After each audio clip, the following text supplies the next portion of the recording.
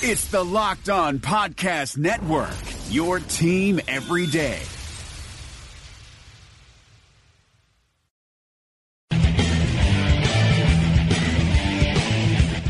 You are Locked On Jazz, your daily podcast on the Utah Jazz.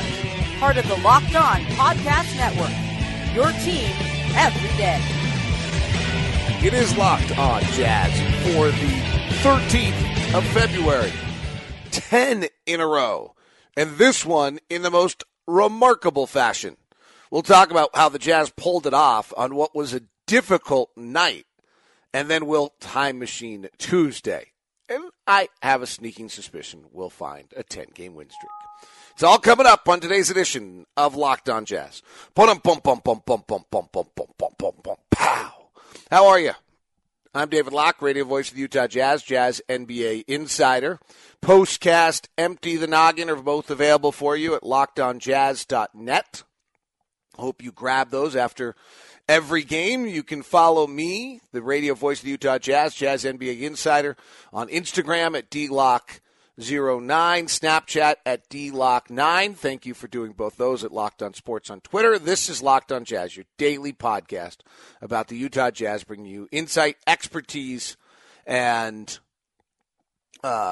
look behind the curtains and a few other fun things, maybe even some geeky numbers along the way. What a win last night by the Jazz. Their 10th in a row on a night where really nothing was working. The Spurs, to me, are one of the greatest mysteries of the NBA.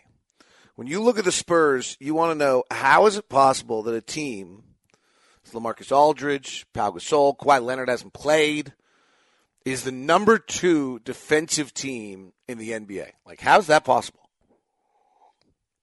It really doesn't make much of any sense at all. And if you watch last night, it makes complete sense. They have a game plan. They're incredibly detailed. They dictate where you go on the floor and how you play.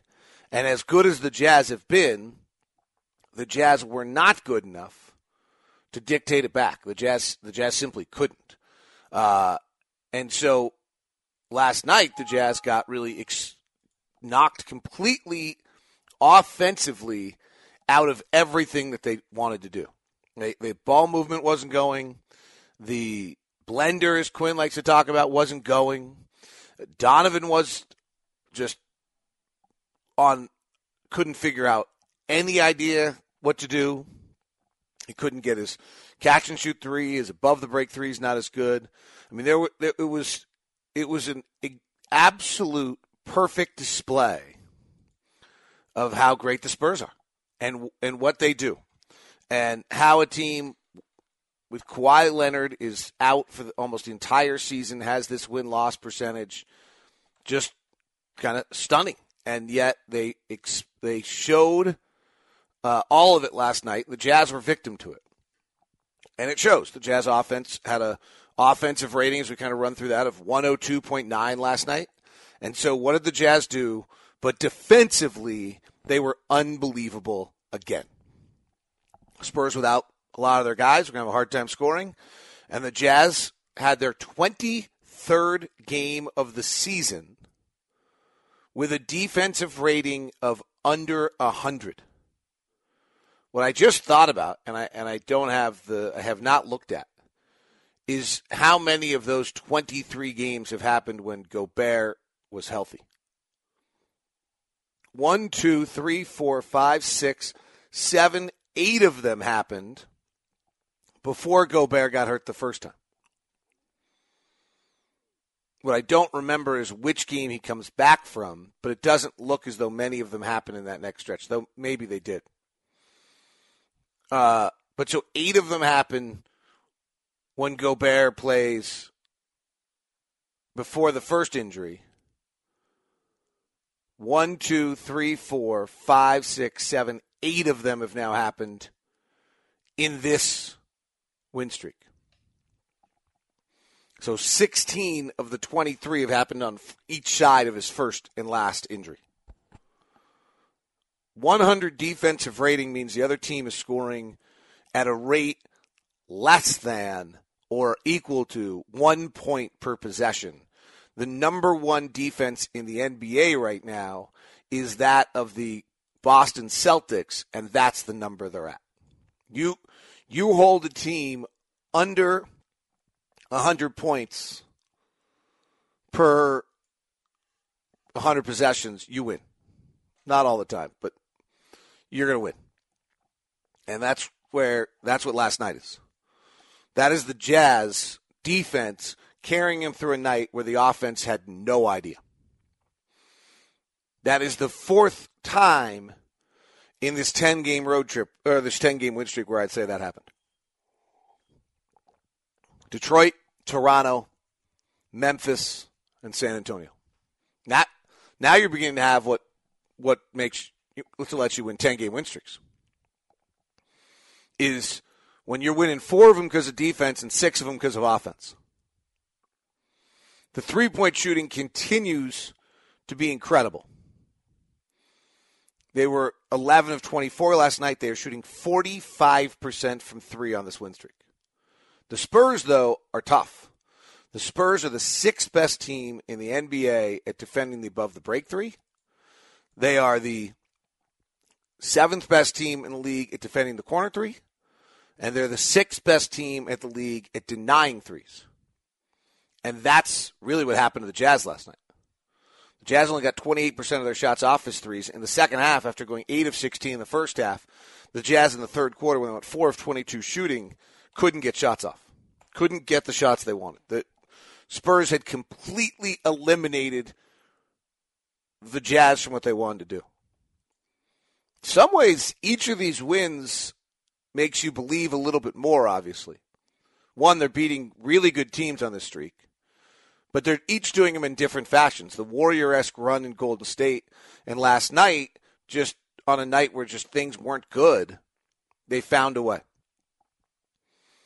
The three-point shooting stuff is incredible. The Jazz in this win streak are shooting 45% from 3, and opponents are shooting 29.9%. They did it again last night at holding the Spurs to 24% shooting.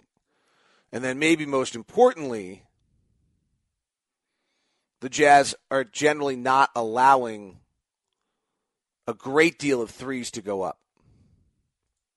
The Jazz are league average is around 35% of all shots are threes, and the Jazz are at 29.7% allowing of threes in this streak. But last night, to me, for almost the entire night, was an example of, if you wonder if a franchise the Jazz are modeling themselves after, how is it possible that this team's doing what they're doing? And that was the answer.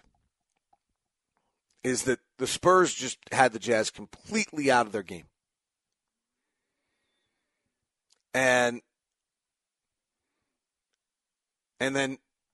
Quinn tried everything. The Spurs were playing the second lineup the Spurs were playing was a very small lineup, almost 4 guards. And so Quinn went to Crowder at the 4 almost immediately. After Crowder played the 3 almost immediately, the night before, Crowder comes in as the 4. And then Jerebko enters for a brief stint of about 2 minutes, and then Crowder goes back to the 4. Finishing up with Favors. And then Jerebko comes back, and they try it again, and it goes -5. So then in the second half, Jerebko doesn't see the court. Crowder plays the 4. 21-6 run by the Jazz in the middle of the fourth really changed the game. And they used a little bit of everyone. And then Quinn just tightened it up and didn't use anyone. Jonas played 8 minutes. Alec played 8 minutes. Udo played 2. Neto played 18, had a tough night. Spurs expose every single one of your weaknesses. So Neto kept getting pinned underneath the glass for being small. Donovan was being forced to play in the mid-range, off his floater, off the bounce, which is not a strength. Joe Ingles early took advantage of some weird defensive schemes, which were a little surprising, and buried 10 points early on another great night. The other storylines of the night all happened late, and all were mammoth. By the way, just to back up the numbers on Donovan so you understand, when Donovan shooting a pull-up off the bounce shot this year, shooting 35% from the field, 30% from three. If he gets a catch and shoot, he's 43% from three. 43% overall. If he gets inside 10 feet, he's 61%. The Spurs left him outside 10 feet and had him shooting everything off the bounce. He ended up going 3 of 6 off the bounce on threes, 3 of 7 on pull-ups overall. He got 2 catch and shoots the entire night. And then around the basket, he was 3 of 9. But they had him, he was uncomfortable until, of course, he took over the game late because the kid's incredible. The story of the night to me, and we'll dig into it here in just a second, is what happened between Quinn Snyder and Rudy Gobert on the sideline last night. But first, let me remind you to slow the flow. I hear Bowler saying it all the time on the broadcast. I wonder if I think they're a sponsor. I know they're running that terrible spot on the radio version where they've sped my voice up and I sound like a chipmunk. I'm pretty pleased about it. Slow the flow, my friends. So, WER, water efficiency rating. Think about it as if you're an NBA player, and it's WER. And can you be a water efficiency all-star? So if you install a low-flow toilet, you save 0.3 gallons per flush. Which doesn't sound like a lot, but flushes add up. Particularly if you've just been to Memphis. Just kidding. Another way to boost your rating is by taking showers instead of baths, by keeping them under 5 minutes. With a 5-minute shower, you use about 12 to 25 gallons of water, and a full tub uses 70 gallons. Now, you also can start thinking about this kind of logically. Okay, well, if I take a 5-minute shower and take it down to a 4-minute shower, I've just saved 20%, right? We can probably figure that kind of math out. It's not rocket science. So, what are these other little things you can do along the way? By the way, that 1 minute of shower saves 1,875 gallons of water every year. I mean, if you just think about the show, we've got 10, 12, 14,000 listens. If each of you guys do that, it gets pretty awesome, right? Like if we have 10,000 listens today, we'll probably have more, but we would save 18 million gallons of water as a group. Come on, we can do that. Slowtheflow.org. Slow the flow, save H2O. Life is complicated, especially right now. You're spending more time inside, unable to go to restaurants, and that means you're cooking dinner. But if you're like me, I hate cooking. Multiple trips to the grocery store, hours of monotonous meal prep just so you can scarf down your food in minutes. So when it's dinner time, I grab my phone, open up an app, and order something. But after convenience fees, delivery fees, and who knows whatever other fees, it ends up being close to $100 for 2 people. But then I met Freshly. Just put up your feet and relax while Freshly chefs and nutritionists do all the hard work. All you do is heat for 3 minutes and dinner's done. Imagine a better for you golden oven fried chicken, steak peppercorn with sauteed carrots and French green beans, and my personal favorite, buffalo chicken with loaded mashed cauliflower. It's got fewer carbs. That's just a few of the 30-plus health-conscious options to choose from. Freshly understands that food needs to be delicious, healthy, and simple because let's be honest here, if it's not easy, I'm not going to do it. And if it doesn't taste good, I don't want to eat it. Freshly is offering our listeners $40 off for their first 2 orders at freshly.com/lockedonnba. That's freshly.com/lockedonnba. So to me, the moment of the night is Rudy Gobert is about to check into the game. And Derek and Ingles, who are the Jazz best pick and roll combination and has been all year, other than actually I think there's a weird like Udo somebody because Udo's really pretty good. But the Jazz number 1 pick and roll combination this year is Joe Ingles and Derek Favors. And had we traded Derek Favors at the deadline, we'd be in trouble right now. We'd be having a hard time, but we didn't. And the guy that's playing instead of the guy we traded is better than the guy we traded in Royce O'Neal. So Joe Ingles, the Jazz have this great diversity Rubio's run like 1,500 pick and rolls, and Mitchell's run like 1,300 pick and rolls, and Ingles run like 700, and Rodney was pretty dang good at it at 500. And the pick and roll between Favors and Ingles is up there. Rubio Udo is actually picks is kind of actually been our best somehow.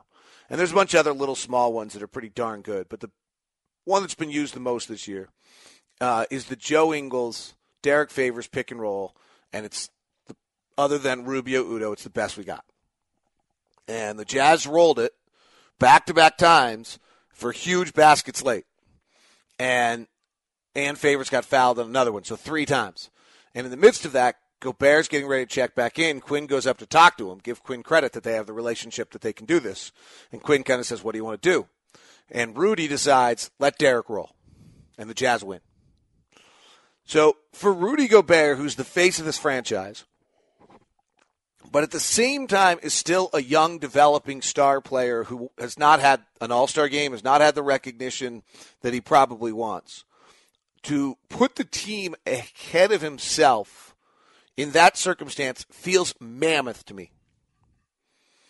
I believe, and I might be overstating this, I was trying to kind of check around last night and see if anyone else agreed with me, that Derek Favors drives home last night more a part of the team. Derek Favors, Rudy Gobert's teammates drive home last night feeling Rudy's got their back. If he'd do it for him, he'd do it for me too. And Rudy is awesome and a great leader and completely committed to being awesome. At points in his career, I think it would have been fair for people to wonder, like, is Rudy in it for Rudy? Is, like, that question's over now. That's awesome. There's only so many times you get a chance to prove this. He did. His rehab has proved it. He's proved it in numerous other ways as well. But for Rudy to not go back in the game when he wants to be first team all-league, second team all-league, defensive player of the year, whatever you want to call it, with all this and step aside and let Favors finish. It's a pretty enormous moment to me for the franchise going forward. I almost could go as far as saying, and I'm going to go as far as saying, but I'm not sure I'm totally accurate, that I think Derek drove home last night thinking he could be here next year, maybe for the first time. There's, it's not the easiest thing in the world in the sense that you still, got to figure out playing time and roles and positions and all these kind of things. But I do think that, partially last night, Derek probably drove home last night thinking to himself, wow. Like, I think that's a big deal. I don't want to. I'm not actually sure you can overplay it. I thought it was a mammoth deal.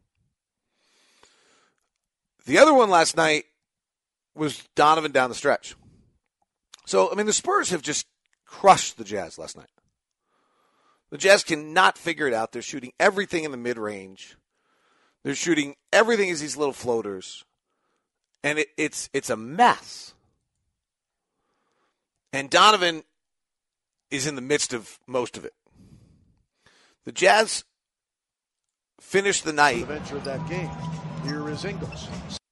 The Jazz finished the night 5 of 23 in the paint non-restricted area, 4 of 14 on the mid-range. The Spurs forced them to go 9 of 41 in that mid-range area. That's what the Spurs wanted. Donovan is having most of those troubles. And then late in the game, and by the way, if you look at Donovan's shot chart, you think the Spurs wanted him on the right side of the floor? And if you look at Donovan's shot chart for the season, he's better on the left side of the floor. Every single shot Donovan took last night was on the right side of the floor.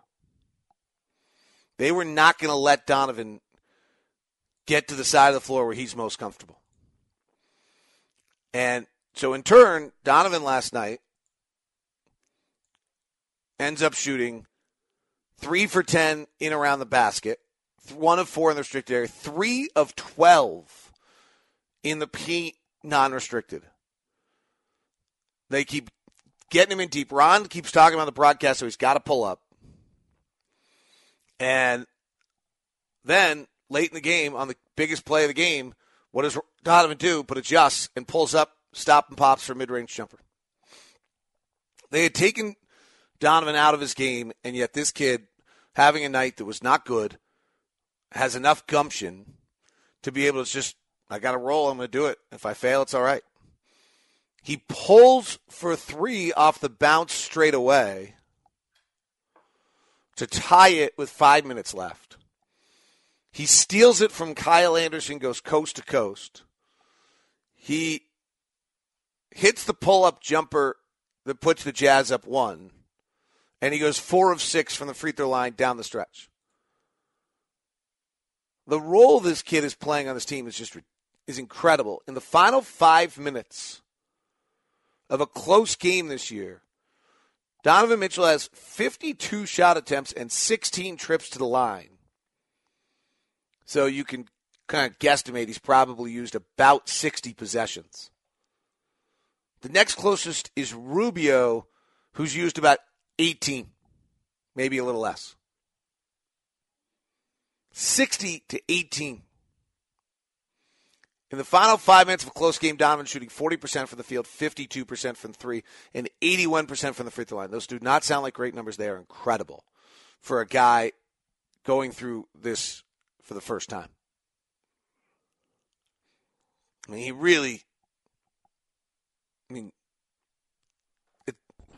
Rodney was 1 of 9, 0 of 5 from 3 in those circumstances. And when Rodney was on the floor in the final 5 minutes of a close game this year, in the 11 games Rodney was on the floor, we were minus 28. And now you got this young kid taking over. And fearlessly, the kid, he's just going to be a superstar. My thoughts of where he's going are through the roof. Royce O'Neal is the other hero. If you go back and rewatch this game, his defense is world class.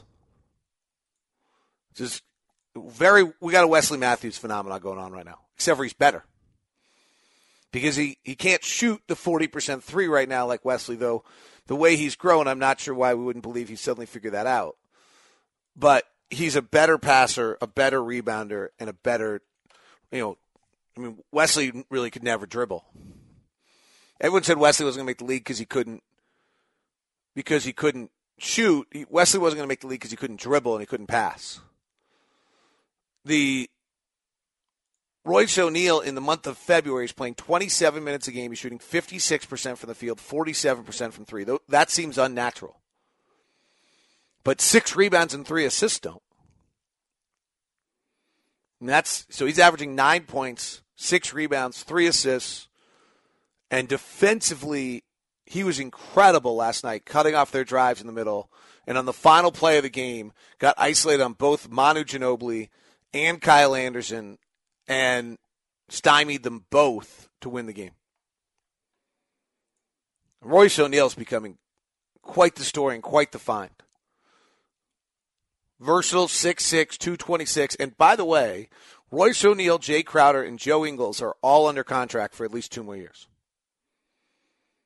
So you have Donovan, you've got Rudy, and you got those 3 guys playing off those 2 with defensive mindsets, great skills, all different players, but all defensively minded. Pretty terrific little core there, and we'll see what happens around it. None of this roster building stuff is easy, but those 3 are going to be a tandem. And Jay Crowder played 30 minutes last night.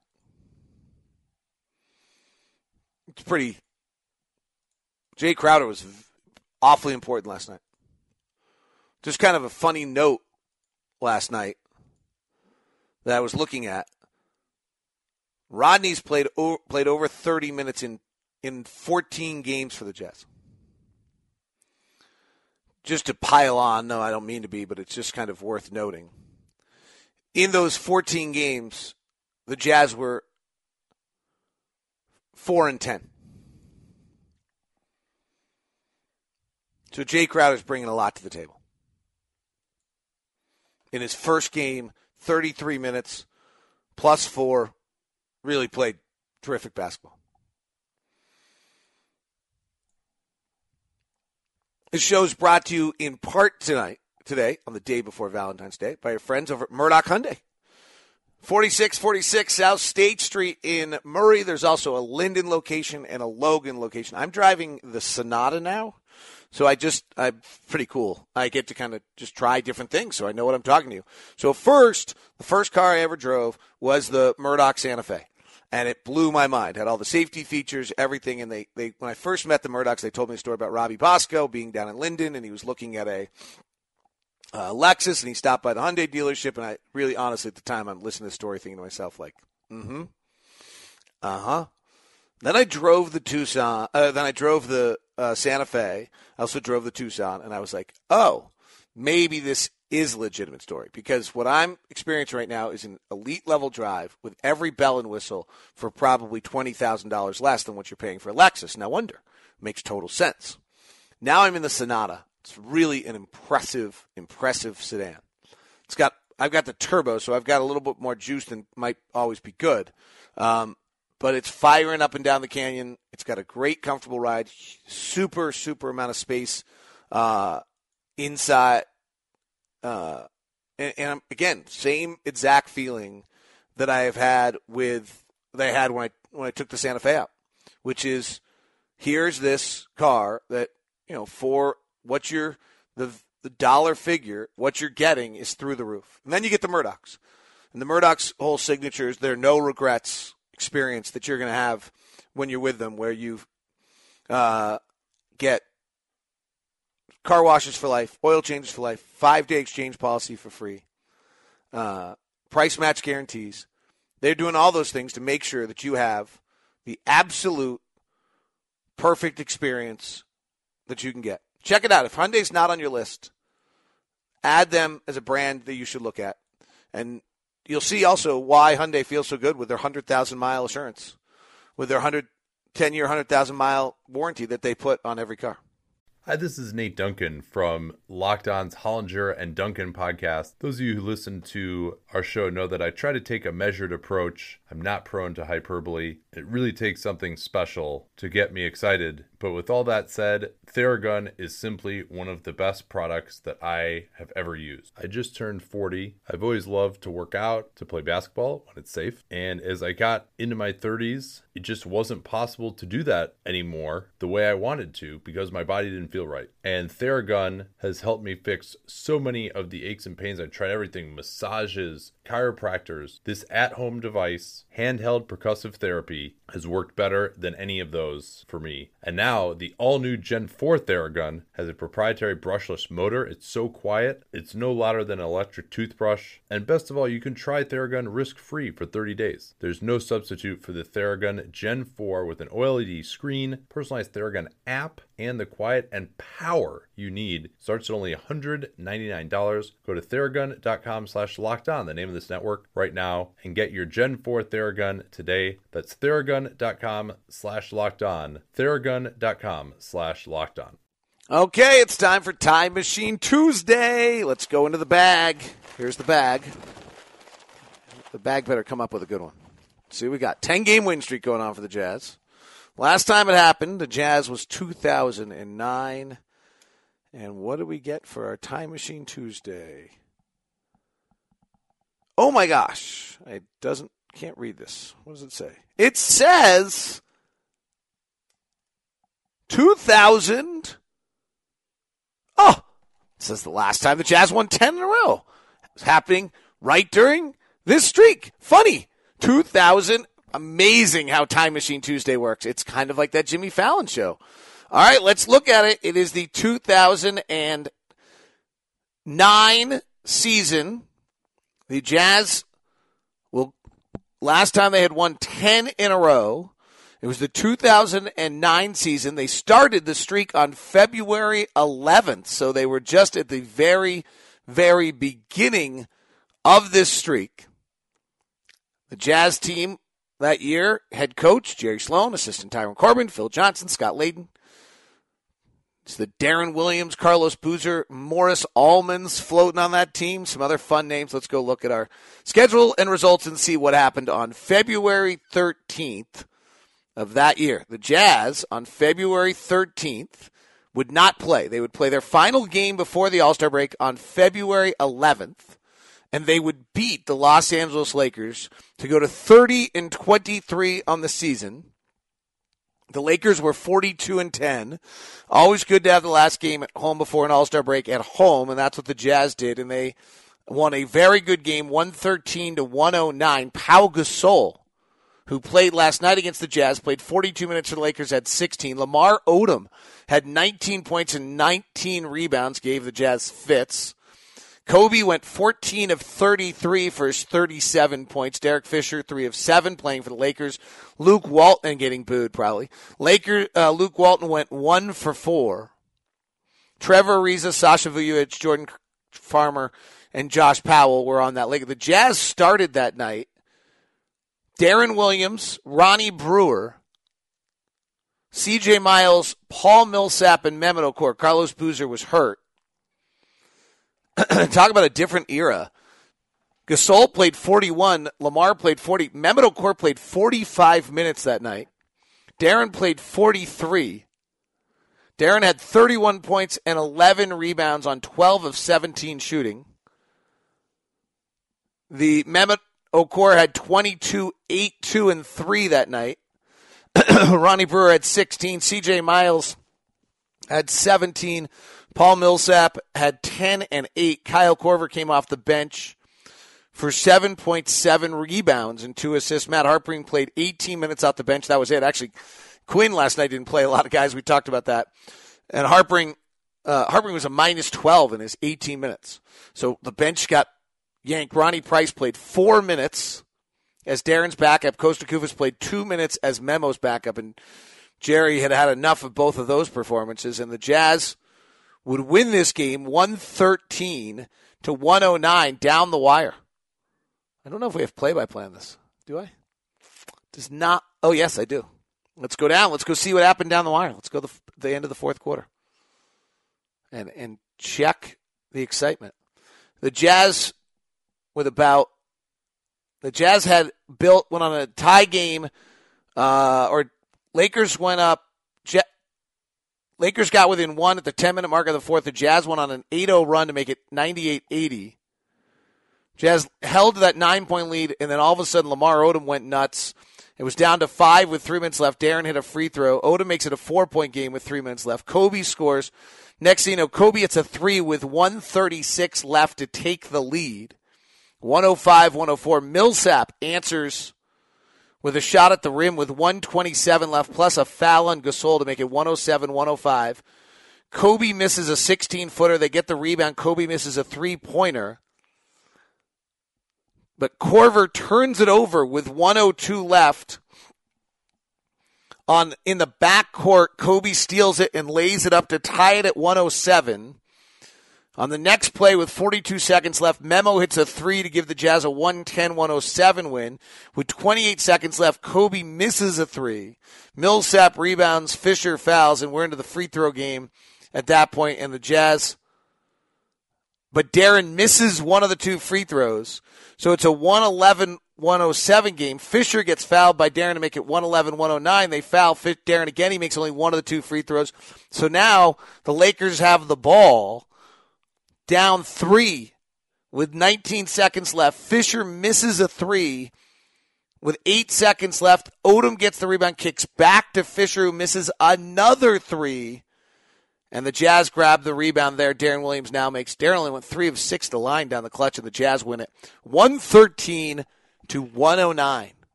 What a fun. And that was the first win by the Jazz. They would then go to break, and they would come out of break that year and win 10 straight.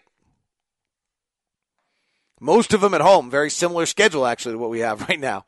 They would go on to win 12 straight overall, finishing it on March 20th. They lost in Atlanta, 2009. I think that might have been Hot Rod's final year. And then we would go play that incredible triple overtime day game in Miami shortly thereafter. The Jazz that year would go on to finish 48-34. If you remember, collapsed down the stretch. Lost 8 of their final 12, and then lost to the Lakers in the first round of the playoffs. That collapse down the stretch was really the brutal part of that season.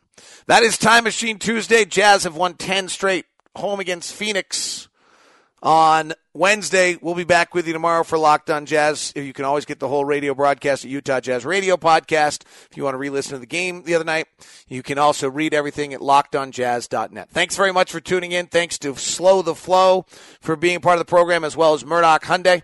It is Locked On Jazz, part of the Locked On Podcast Network. Rejecting the Screen has been retweeted by Kobe, Dame Lillard, and Vince Carter. So it's fair to say you should give it a shot. I'm Noah Kozlov. And I'm Adam Stanko. Rejecting the Screen hits your feed every Tuesday and Thursday. On Tuesday, we talk hoops and a little bit of life. On Thursday, we go ISO with a guest. Stories from anyone and everyone who has touched the NBA with tales we promise you've never heard before. Find Rejecting the Screen right now, wherever you get podcasts, and hit that subscribe button.